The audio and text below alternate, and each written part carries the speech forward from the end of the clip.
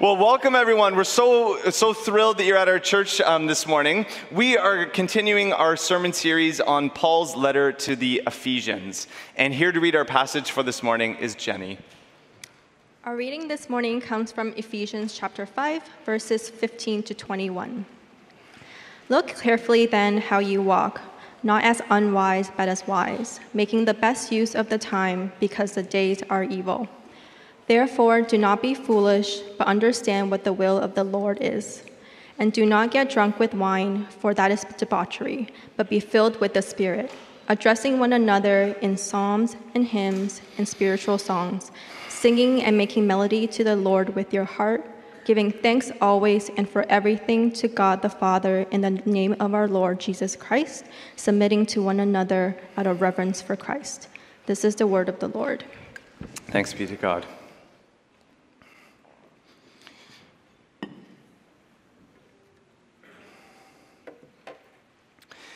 Well, I'd like to start this morning with a would you rather question. Have you ever played that game before? We play it in young adults sometimes. We'll say things like, would you rather spend 1 hour visiting the past or the future?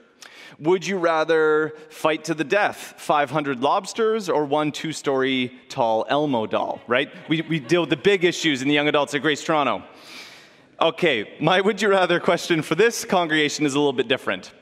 As you seek to walk the Christian life, would you rather, option 1, you exchange the indwelling presence of the Holy Spirit for the physical presence of Jesus Christ? Okay, so Jesus becomes physically accessible to you. He mentors you. He becomes like your pastor, your discipler, your life coach. You can go to work with Jesus. You can take him to class. You can invite him over for dinner, do the chores together. If you have questions about the Bible, there's Jesus, and you can ask him. If you have questions about life, who should I date? What should I do for work? You can ask him. You have Jesus physically accessible to you, but in exchange, you've given up the indwelling presence of the Holy Spirit. That's option 1. Option 2, life as you are right now, okay? So you have the indwelling presence of the Holy Spirit. You come to church, you try to read the Bible, you try to pray, try to live a life that honors God. Life as you are right now. Which would you choose? Well, perhaps there's some of you in this room who, like me, feel really tempted to try option 1. We've been living this Christian life and it's hard. There's things about the Bible we don't understand, and we would love to have Jesus here just to talk to him. Maybe there's some sin that we're struggling to overcome, and we would love to have Jesus praying for us right here, teaching us to pray, and so on. Maybe it would be worth exchanging the indwelling presence of the Spirit just to be able to talk to Jesus and spend time with him face to face. However, in the text that Jenny read for us this morning, the Apostle Paul makes it quite clear that the only way we can walk this Christian life is if we are filled with the Spirit. And so for those of us who, like me, are tempted by option 1, could there be that there's something about this Christian experience that we've missed out on or that we've forgotten? I know that some folks like to write down notes while they're listening to sermons, and so if that's you, this is a 1-point sermon. Doesn't necessarily mean it'll be short, but there's 1 point, and that point is this: you must be filled with the Spirit to walk this Christian life. You must be filled with the Spirit to walk this Christian life, and we are going to explore what does this mean to be filled with the Spirit this morning. So let's begin by looking together at verses 15 to 17. Look carefully then how you walk, not as unwise, but as wise, making the best use of the time because the days are evil. Therefore, do not be foolish, but understand what the will of the Lord is. This passage comes on the end of a long section in the letter of Ephesians where Paul is unpacking this idea of the new life in Christ, the new humanity that's been ushered in by Jesus Christ. And if you've been visiting Grace Toronto, you've been coming for the past couple of weeks, you know we've been walking systematically through this section of the letter. It starts in chapter 4, verse 17, and it runs all the way through the end of our section today, chapter 5, verse 21. And the basic thrust of this section, the Apostle Paul is telling us that the life of the individual Christian should be marked by sacrificial love. The life of the church as a community should be marked by a culture of sacrificial love, because that's the new humanity that Jesus ushered in for us. And as Paul unpacks this idea of sacrificial love, he gives a series of negative commandments. Don't do these things. And he gives a series of positive commandments. Instead, these are the things you ought to do. So just to give you a sampling of some of the things we've covered over the past few weeks.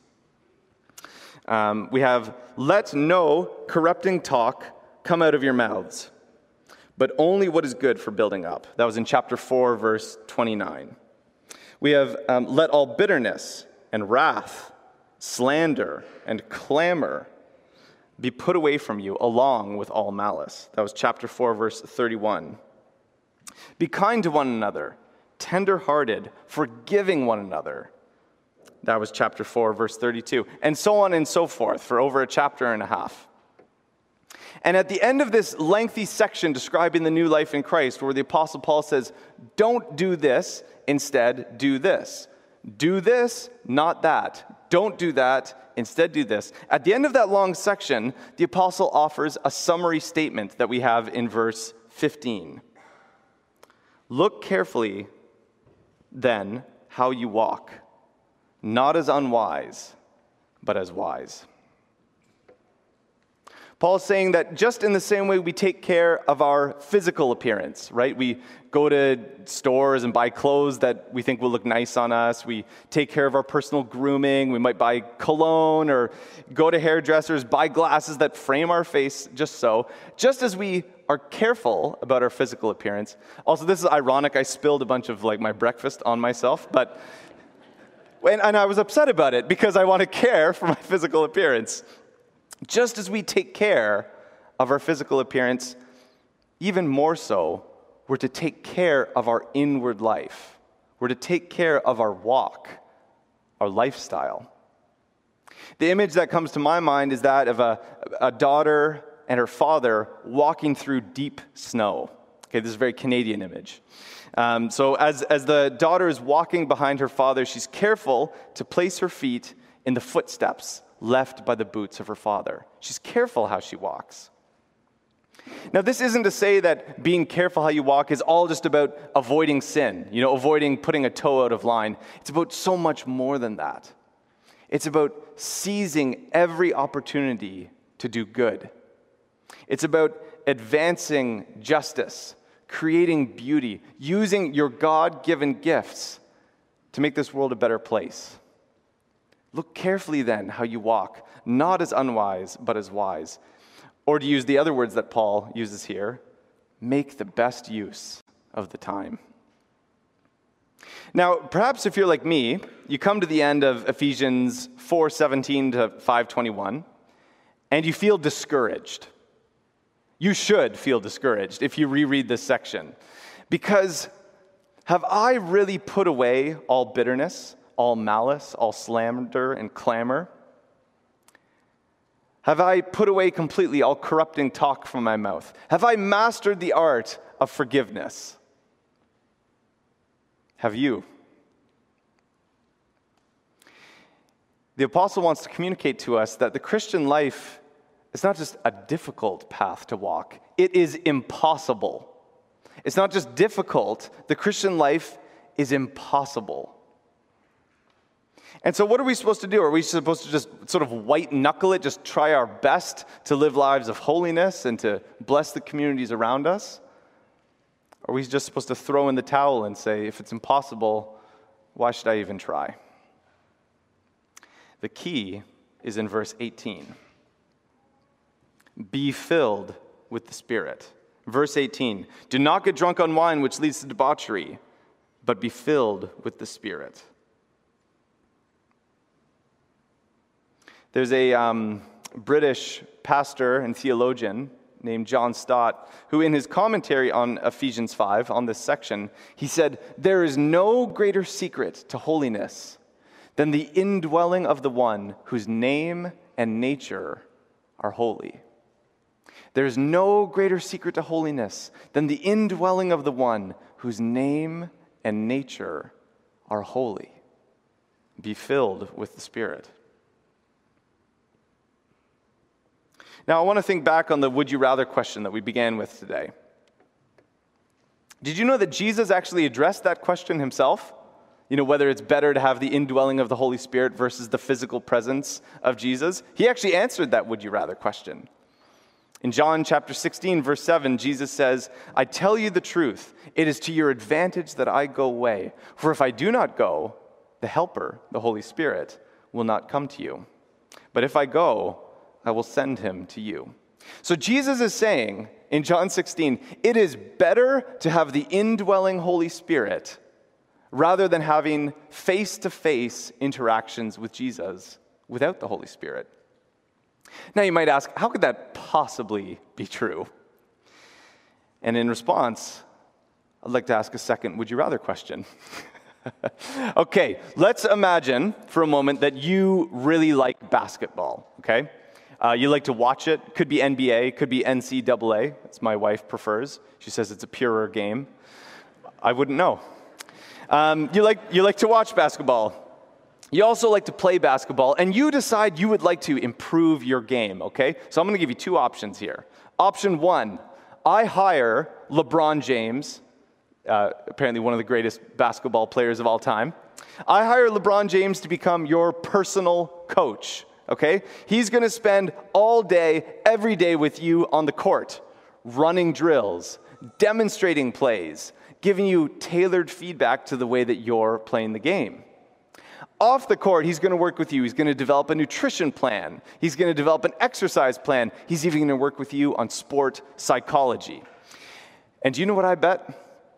I bet at the end of the year, you'd be a pretty good basketball player. But I also bet that for almost every single person in this room, you still wouldn't be in the NBA. I am sorry. That's option one. Option two. The spirit of LeBron James comes and indwells you, okay? I know it's ridiculous, but it's going to communicate a point. The spirit of LeBron James indwells you. You get his ability to read plays. You get his agility. You get his speed. You get his strength and his ability to jump. And guess what? There's no telling how far you'd go.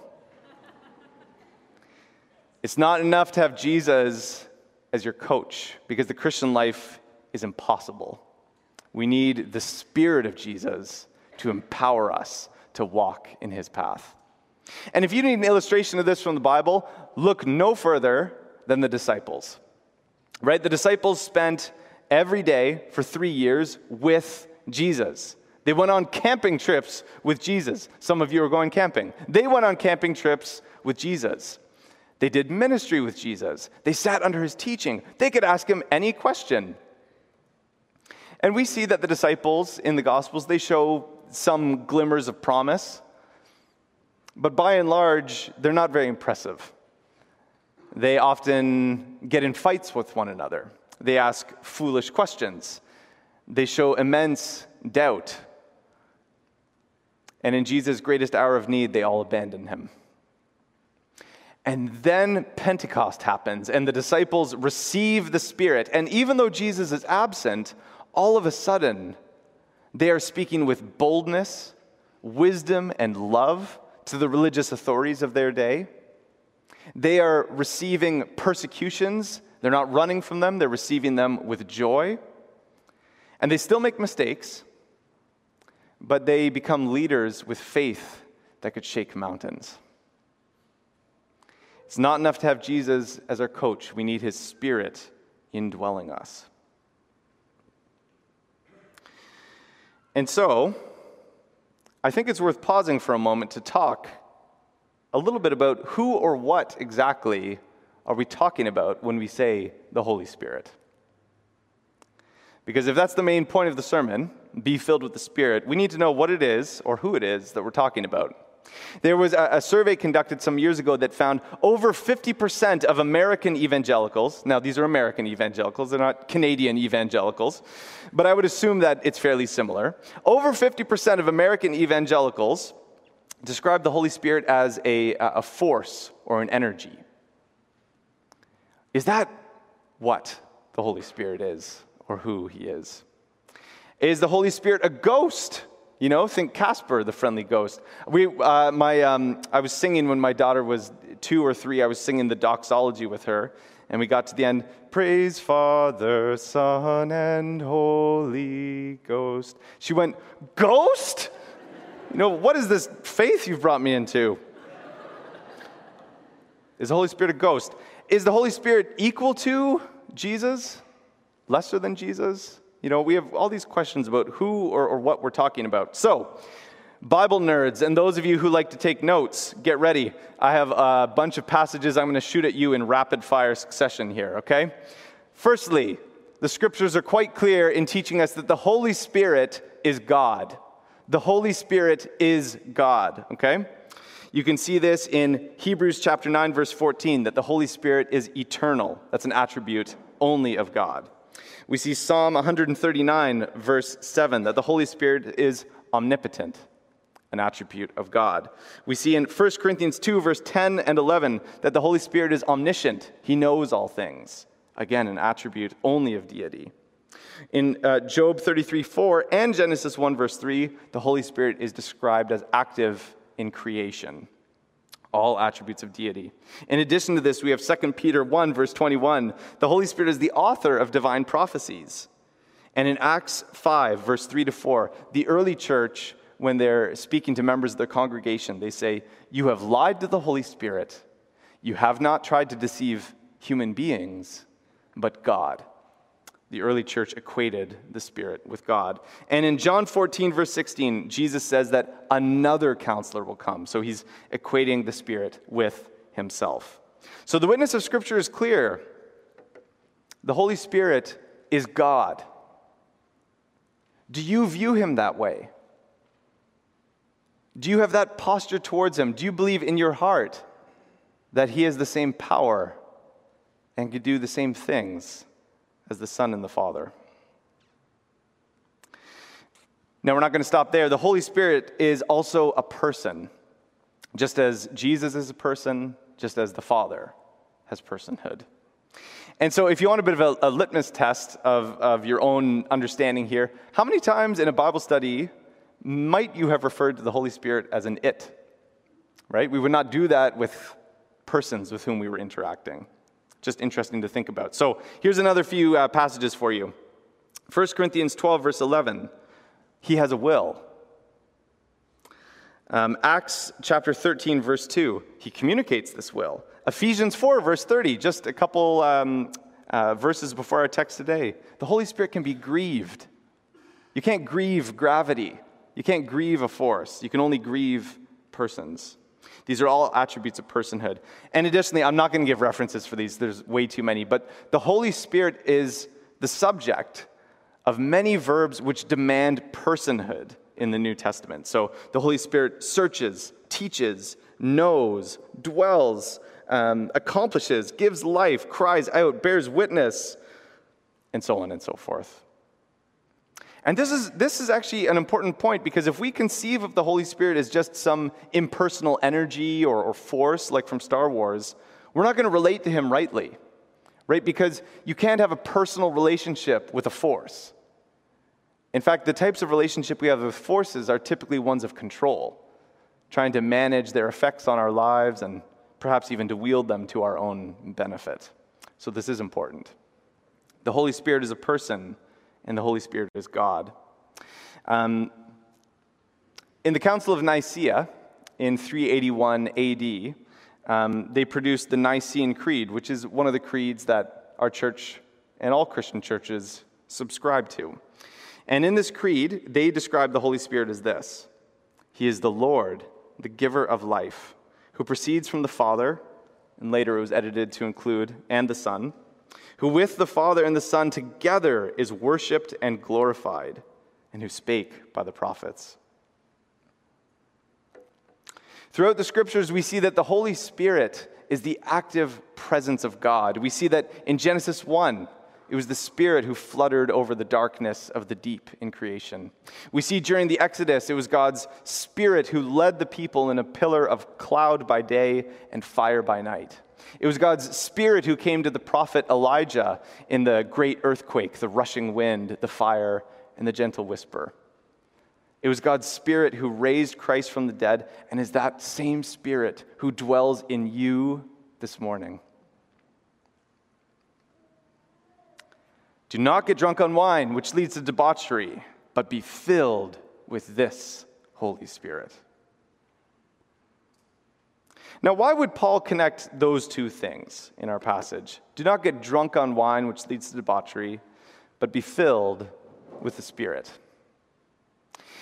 There's another British preacher who was formerly a medical doctor, the Reverend Dr. Martin Lloyd-Jones. And he had an interesting analysis of this section where he said, speaking as a doctor, he said, alcohol is a depressant. And in particular, it depresses the higher functions of the brain, your intellect, your reason, your will, your self-control, your emotions. And by contrast, the Holy Spirit is a stimulant, if he might be described in that way. And he stimulates your will, your reason, your emotions, your intellect, and so on. You see, the issue here is coming under the influence. That's the similarity between these two things. It's not that being filled with the Spirit makes a person act as if they're drunk. Surely that's not what it is, because we know from Galatians 5 that the last of the fruit of the Spirit is self-control. And that is certainly not a word that we would use to describe someone who's under extreme intoxication. The issue is influence. Coming under the influence of either the depressant or a stimulant. And what's interesting is if you observe, and we can see this very sadly on the streets of Toronto, if you observe people who are ravaged by alcoholism and oppressed by it, you'll see that they are dehumanized by that experience. They're dehumanized as those things, those higher levels of the brain, the things that make them most human, are suppressed. And the results are tragic. It's dehumanizing. Versus the Spirit who stimulates those highest parts of us, he makes us more human. He makes us more into the image of Christ, the true human. And so Paul says, don't get drunk on wine, which leads to debauchery, but be filled with the Spirit. Now, we might then ask the question, I'm going to pause. We're not going to get to my question yet. Commentaries tell me that there's actually three interesting things about Paul's verbiage here when he says, be filled with the Spirit. So, Bible weenies, this is for you. And for the rest of you who aren't into grammar, this is not red meat for you. It will be over mercifully quick and hopefully beneficial. So firstly, be filled with the Spirit. It is a passive verb, okay? There's nothing you need to do. There's no formula you need to memorize. It may have instead have been rendered this way. Let yourself be filled by the Spirit. It's a passive verb. It's also in the present tense. It's not a one-time event. It's not be filled and then you're done. It's ongoing. So they could have translated this passage, continue to be filled. Go on being filled with the Spirit. And lastly, this verb is a command. It's a command for me and for every person in this room. Be filled with the Spirit. So then the question comes, how can we obey that command? How can we obey the command to allow ourselves to be filled in an ongoing way with the Holy Spirit? Well, if you have a Bible this morning, you're welcome to turn to Colossians chapter 3. And Colossians chapter 3, it's interesting. It really parallels the passage that we've been looking at this morning. Paul uses a lot of the same language. He employs a lot of the same images. And when he gets to the point where in Ephesians, he says, be filled with the Spirit, he says something very different. He says, let the word of Christ dwell richly within you. And so the Apostle Paul is connecting the word of Christ with the indwelling of the Holy Spirit. And we shouldn't separate those things. The apostle is saying, take the word of Christ into you, swallow it whole, take it into your life, and we will experience the filling of the Spirit. There's an image that has sort of helped me understand this concept. And if you imagine your life as a big house with a number of different rooms, okay, and each room in that house represents a different area of your life. So there's a room that represents your vocation or your studies. There's a room that represents how you treat your body, exercise, diet, and so on. There's a room that represents romantic relationships. There's a room that represents how you spend your money, and on and on. Every area of your life covered by a room. Is the Word of God, Jesus Christ, is He invited into each and every one of those rooms? Or are there any rooms that you have locked away just for yourself? Let the word of Christ dwell in you richly. Open up the rooms of your life. Let Him come in. Let Him rearrange the furniture. Be filled with the Spirit. And so how can we let this word of Christ dwell in us richly? Well, this brings us to the last few verses in our text for this morning, because I think it's really interesting. So the Apostle Paul says, do not get drunk on wine, which leads to debauchery, but be filled with the Spirit. That's the command. And then as a result of being filled with the Spirit, Paul says there are 4 things that are going to outflow from Spirit-filled Christians. 4 outcomes of being filled in the Spirit. But what I think is interesting about these is they're almost self-perpetuating, in that these outcomes of being filled in the Spirit also contribute to having the word of Christ dwell in us, which contributes to being filled with the Spirit. So they're sort of self-fulfilling in that sense. Let's take a look at each of them this morning. Firstly, back in Ephesians 5, verse 19, and the first half of that verse. Addressing one another in psalms and hymns and spiritual songs.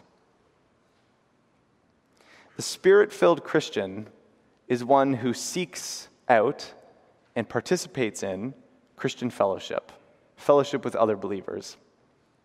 And when they enter that fellowship, they encourage one another with Scripture, with psalms, hymns, and spiritual songs.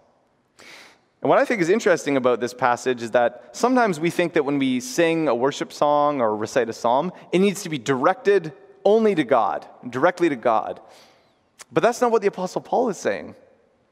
He's saying, in fact, that these psalms and hymns and spiritual songs can be directed to others in the congregation to encourage them. If you want an example of that, you can look at Psalm 95. It's a back and forth between the congregation. And so Spirit-filled Christians will seek out fellowship to participate in it. And I wonder if you're here this morning and you're feeling spiritually dry in this season of life, would you consider seeking out fellowship as a way to get the word into you richly so that you can be filled by the Spirit and continue to participate in that fellowship? Secondly, verse 19, the second half. Singing and making music to the Lord in your heart. Spirit-filled Christians will have a song in their heart for the ears of God alone. And I think for those of us who don't have voices like the worship band, this is a wonderful encouragement. A song in our heart for the ears of God alone.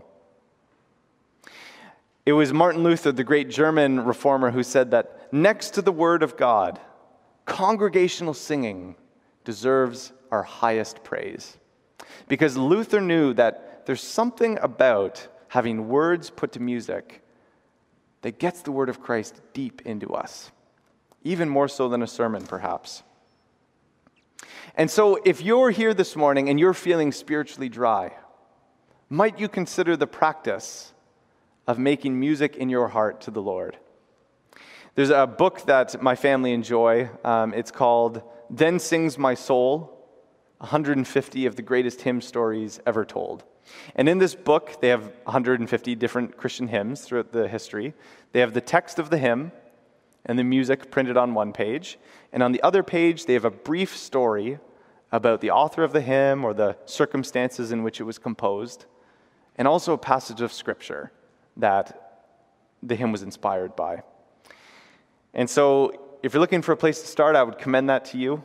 But there's many other ways that we can make music in our hearts to the Lord. Thirdly, verse 20. Giving thanks always and for everything to God the Father in the name of our Lord Jesus Christ. The Spirit-filled Christian isn't also filled with grumbling and complaining. The Spirit-filled Christian gives thanks to God for all things.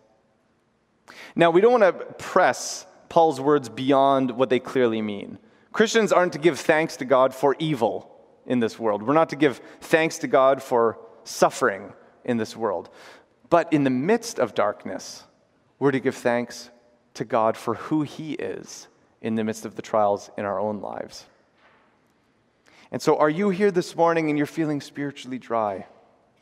Might you consider implementing these words by going home this afternoon and writing a list of things for which you are thankful and praying to God, giving thanks for those things? And perhaps if there aren't any circumstances in your life for which you're thankful, could you consider who Jesus is and what He's done for you and find thanksgiving there? And the last of the four outcomes, verse 21, submitting to one another out of reverence for Christ. Spirit-filled Christians are filled with the Spirit of Christ, who is meek and humble, who submitted Himself to the Father. And so as a consequence, Spirit-filled Christians will submit mutually to one another. And we're going to be looking in the next several weeks about how this command and description is played out in our everyday lives. So if you'd like to consider more on that question, I encourage you to keep coming back for the next few weeks as we expand on this idea. And so in conclusion, Paul observes that the Spirit-filled Christian lives in harmony with their neighbor, right? They encourage one another with psalms, hymns, and spiritual songs, and they submit to one another. And they live in harmony with God, expressing worship to Him and offering their thanks to Him. And this really shouldn't be a surprise because the first of the fruit of the Spirit is love. So we shouldn't be surprised, therefore, when the Bible says that the outcome of being filled with the Spirit is a deeper love for God and for neighbor. As we said earlier, the Christian life isn't just difficult, it is impossible. Jesus Christ lived the perfect life of love, joy, peace, patience, kindness, goodness, gentleness, faithfulness, and self-control. And you are commanded to walk in His footsteps. You can't do that on your own strength, but the good news is you aren't required to. You have the Spirit of Christ dwelling in you, enabling you to walk in the footsteps of Christ, whether that leads you through green pastures or through the valley of the shadow of death. And so if you're here this morning and you're feeling discouraged, there's sins you can't beat in your life, or you just feel run down and ready to throw in the towel, be filled with the Spirit, and God will continue to renew and develop those fruit within you. If you're here this morning and you're feeling content, perhaps, dare I say, even complacent, be filled with the Spirit, because God has an even greater vision for what's in store for you. Let's pray. Gracious Father, we thank You for Your Spirit that You have sent. We thank You for how He enables us to walk the path of Christ. And I pray for each of us in this room that we would experience Your filling this week. I pray that we would experience the love, the joy, peace, patience, kindness, goodness, gentleness, faithfulness, and self-control of Your Spirit, and that we would experience joy as we walk the path of Christ. We pray that in His name. Amen. Do we have time for, do we have time, Chun? Yeah, we do. Oh, Chun, hello. Hi. We have time for one. I'm sorry. Yeah. And if I don't get to your question, you can email me, graham@gracetoronto.ca. I will try to respond to a question, though. So the first question is, in Acts 19, Paul finds some disciples and asks them, "Did you receive the Holy Spirit when you believed?" And they replied, "No, we have not even heard that there is a Holy Spirit." Right. So it sounds like being filled is an ongoing thing, but receiving the Spirit is a one-time thing. Yeah. Oh, people love this one, eh? Okay. For good reason, right? It's interesting. What was it that those disciples, what message had those disciples received in which they had believed? There is obviously some contention over the passage that was just referenced, but I encourage you to look at a good couple of commentaries on it, because a number of trustworthy commentaries would say that the message that those disciples had received was an incomplete message about the salvific work of Jesus. And so perhaps they were trusting in him as a wise teacher who could, unpack the scriptures for them, but they hadn't received him as their Savior who had died and raised and conquered death. And so it seems to be that they hadn't received the fullness of the message of the gospel. And when they did receive the Holy Spirit. That's the best attempt I'm going to give you. There's probably like an entire professor's seminary class on that topic, but a couple of good commentaries should point you in the right direction there. And if you have other questions, do feel free to email me, graham@gracetoronto.ca. Would you please rise if you're able and join us in our song of response today?